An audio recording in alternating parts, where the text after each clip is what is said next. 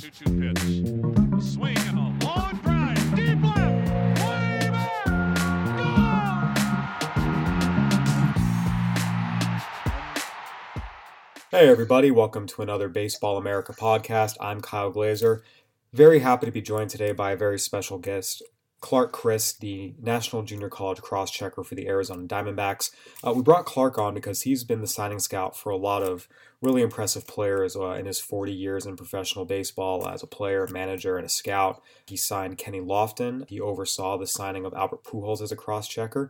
And we're bringing him on today because he was the signing scout for Tommy Pham, who obviously just had a very successful postseason run with the Rays. Clark, going back a couple years to 2006, you're scouting the Las Vegas area, and Tommy Pham is considered the best player in Nevada that year. He was a two-way player, a pitcher and a hitter.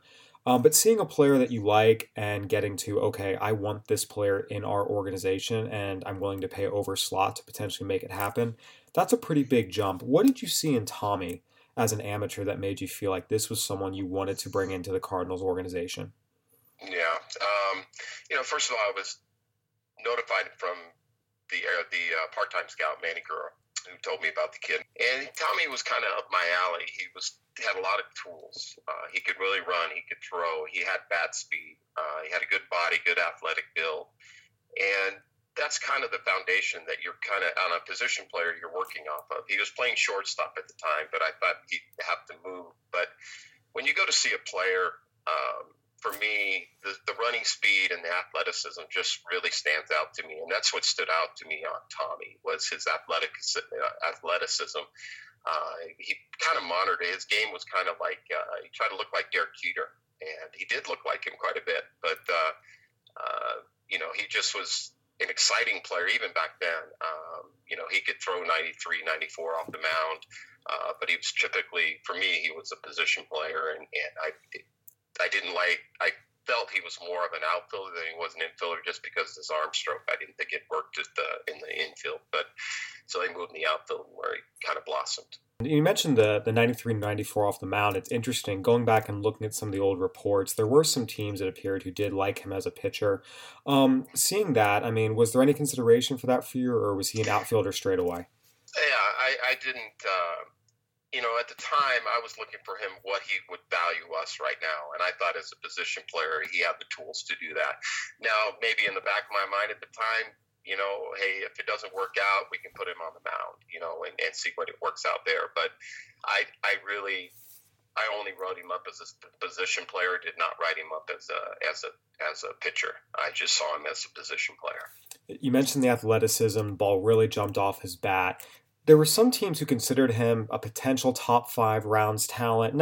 He wasn't a top of the class guy first or second round, but he was considered the best player in Nevada, top 5 rounds. He ended up falling to the 16th round. Some of that was signability issues. You eventually gave him $325,000, which was the same you guys gave your third rounder that year. What was that like when a guy like that who falls and you're trying to gauge the signability, what convinces you to pull the trigger and pay this guy over slot? I think in conversation with him, you realize the seriousness of it. And a lot of times kids don't really start to really get serious about it until the draft day. They got all the dreams of what's going to happen, and all of a sudden here it is right in front of you, and you have to make a decision. Do you want to go to college? Do you want to sign? And I think with the amount of money that we gave him and scholarship and stuff like that kind of helped the decision for him to make it. For him to fall to the 16th round was fantastic, that we could get that kind of caliber player in the 16th round. And, he had the tools, it was just a matter of, at that time we'd done our homework on him. We'd had him at our workouts, and I'd done his signability, and I spent a lot of time with him. And I think there was always a little bit of fear that he might go to Fullerton, and that there would be some, is he really going to sign? But as we got closer in the draft, we started to realize he's going to sign. So we were able to pull the trigger and get it done. So obviously you believed in him when you signed him. We see a lot of young players come up and, especially nowadays, get to the big leagues, 2, 3, 4 years after they are drafted. Tommy had a much, much, much longer path. You drafted him in 2006. He did not make his major league debut until 2014. he did not become really an everyday player until 2017, 11 years after he was drafted. As a signing scout, you guys live and die so much with seeing how the guys you signed perform. What was that like for you? Was it nerve-wracking seeing a guy you signed struggle as much as he did early, take as long as he was taking? Just what was that like for you?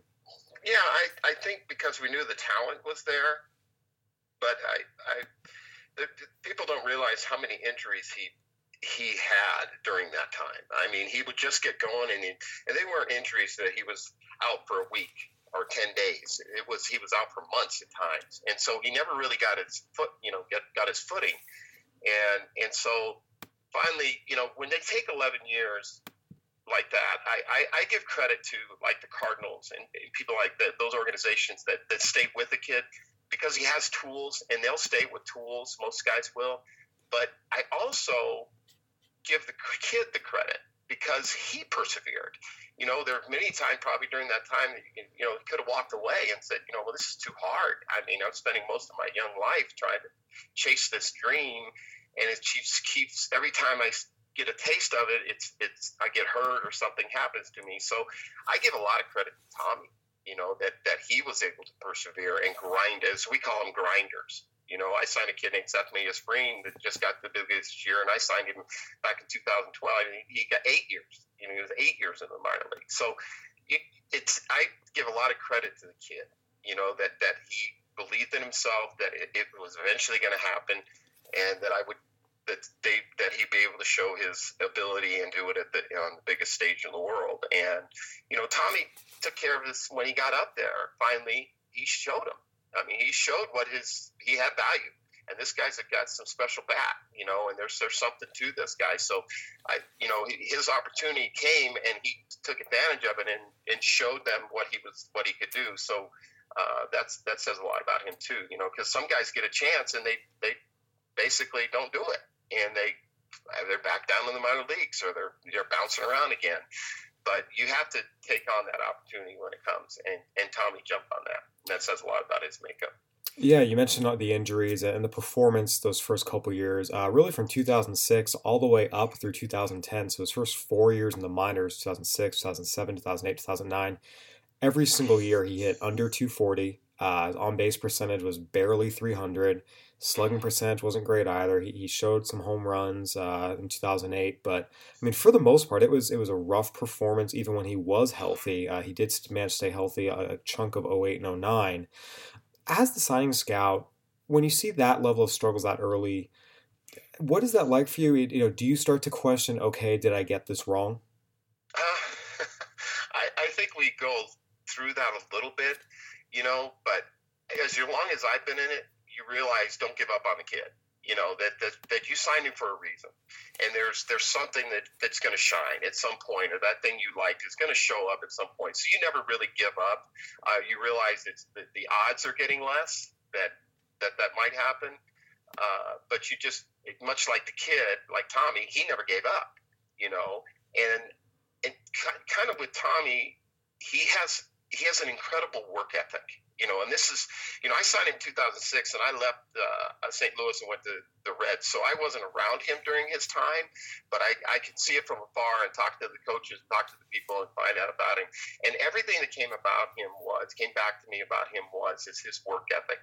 He worked diligently at his craft. You always got a chance. That if you work that hard, that you got a shot. Chris Duncan was the same way. A kid in St. Louis, he just willed himself to the big leagues because he's going to outwork everybody to get there. And I think Tommy had that same kind of passion and a little bit of a chip that I'm going to show you. I'm going to do this. I'm going to be who I think I am, and I'll show you someday. And so he always had that edge, and I think that's what helped him persevere and get through the tough times, the injury. And he never gave up on himself. You mentioned that chip on his shoulder. I mean, Tommy came from a very difficult background situation. His mom was 17 when she had him and his twin sister. Dad was in jail, for all intents and purposes, was raised by a single mother.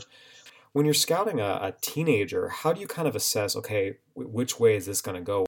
Well, I think, first of all, it's his work ethic and how he goes about it. A chip can be looked at two different ways. A chip can be a motivating factor it also says that the kid cares, that I'm going to show you. And he cares. He wants to look good, and he wants to do well. So it may rub other people the wrong way that he's a little cocky, or if you're so good, why don't you show us? Why don't you show it by your batting average, or show it by what you're doing? But I think chips are. I mean, I look back at my play. I had a chip on my shoulder. I was bound and determined to show people that to separate myself from just the norm, and be a good player. So I know what it's like to work to kind of have that. I do that.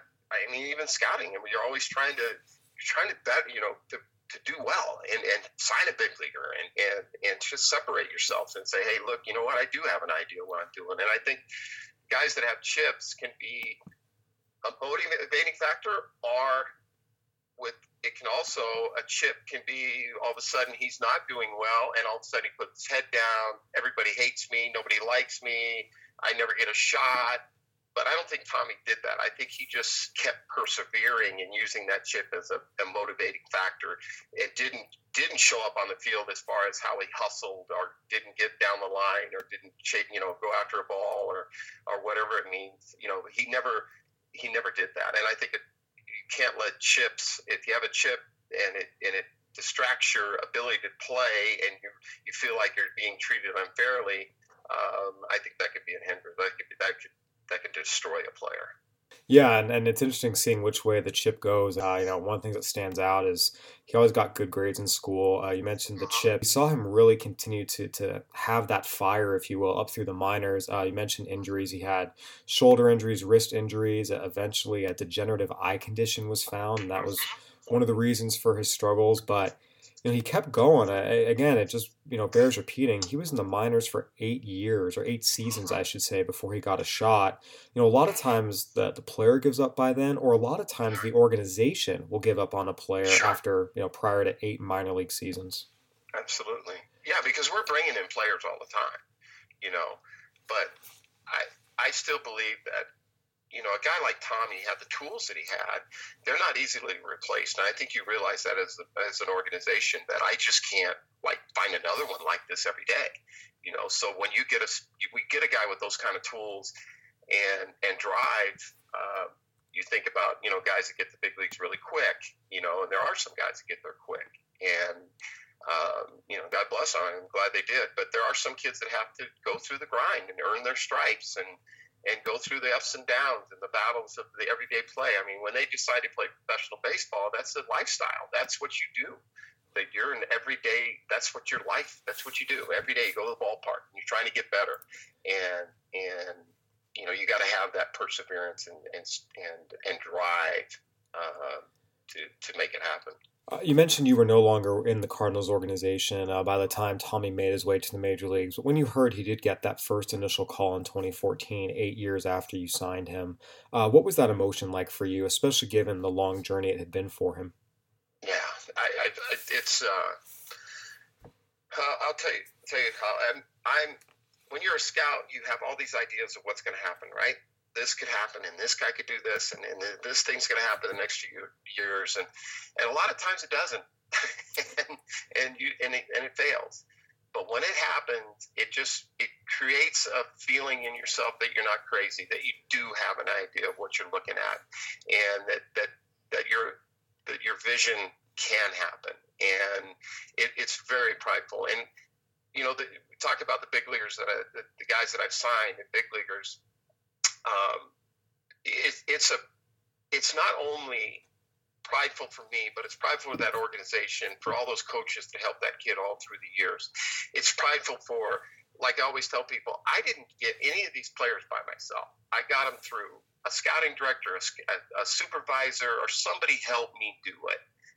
Just like Tommy, somebody helped him do this. So it's a work of everybody together. So it's not only prideful for me, which I get my name on him and I go, yeah, I signed that guy. But I also know that you have to recognize the whole pie. That there was a lot of pieces that had to come together. And it's like Jeff Lunau was the scouting director. Chuck Vick was the supervisor, and Manny was my part-time guy, and I was the area guy. And so it was all of us together making that decision. And so when he got there were phone calls made, congratulations, hey, he did it. And that's something I always enjoy doing for other guys that get big leaguers, to make sure and give them a call and go, congratulations, because it's difficult to get a big leaguer. There's only a certain amount of room up there at the big league level. And to get somebody to get there, it just is it's a very prideful and just a good feeling, to know that, hey, and then you get to watch him on your TV. Hey, there he is. So it's kind of fun. And then if they get the playoffs, oh my God, that's a whole nother level, of pride. You're watching that kid like he's yours, like he's your son. And so it's I think that's the part that I love most about this game is to be able to have a vision and actually have it work out. And it's a good feeling. You mentioned watching someone that you signed in the postseason like your son. Tommy's very first postseason at bat, the 2015 National League Division Series, steps up as a pinch hitter and hits a home run, first career postseason at bat. I would imagine that moment in particular, given that you guys are trying to sign not just big leaguers, but impact big leaguers who can help teams win World Series. And the postseason success is obviously a signature achievement in that. Seeing him have that moment, first postseason home run, just what was that like?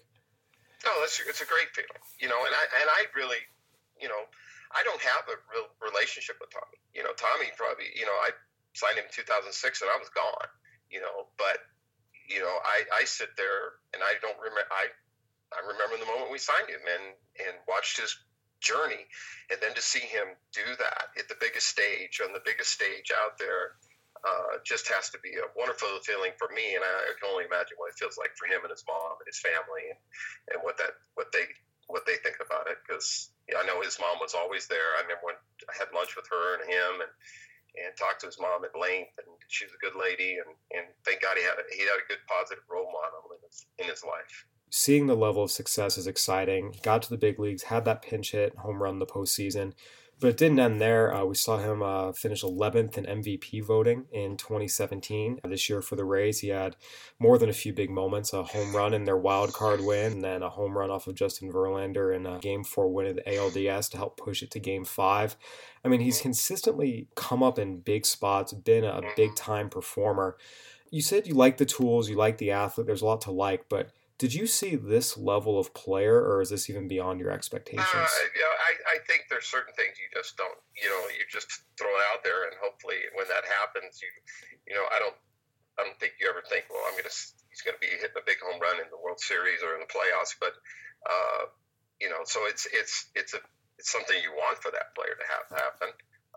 But I think for Tommy, when he was younger, he liked the moment. He always liked the crucial moment, and that says a lot about his personality and why he has a little bit of a chip or whatever.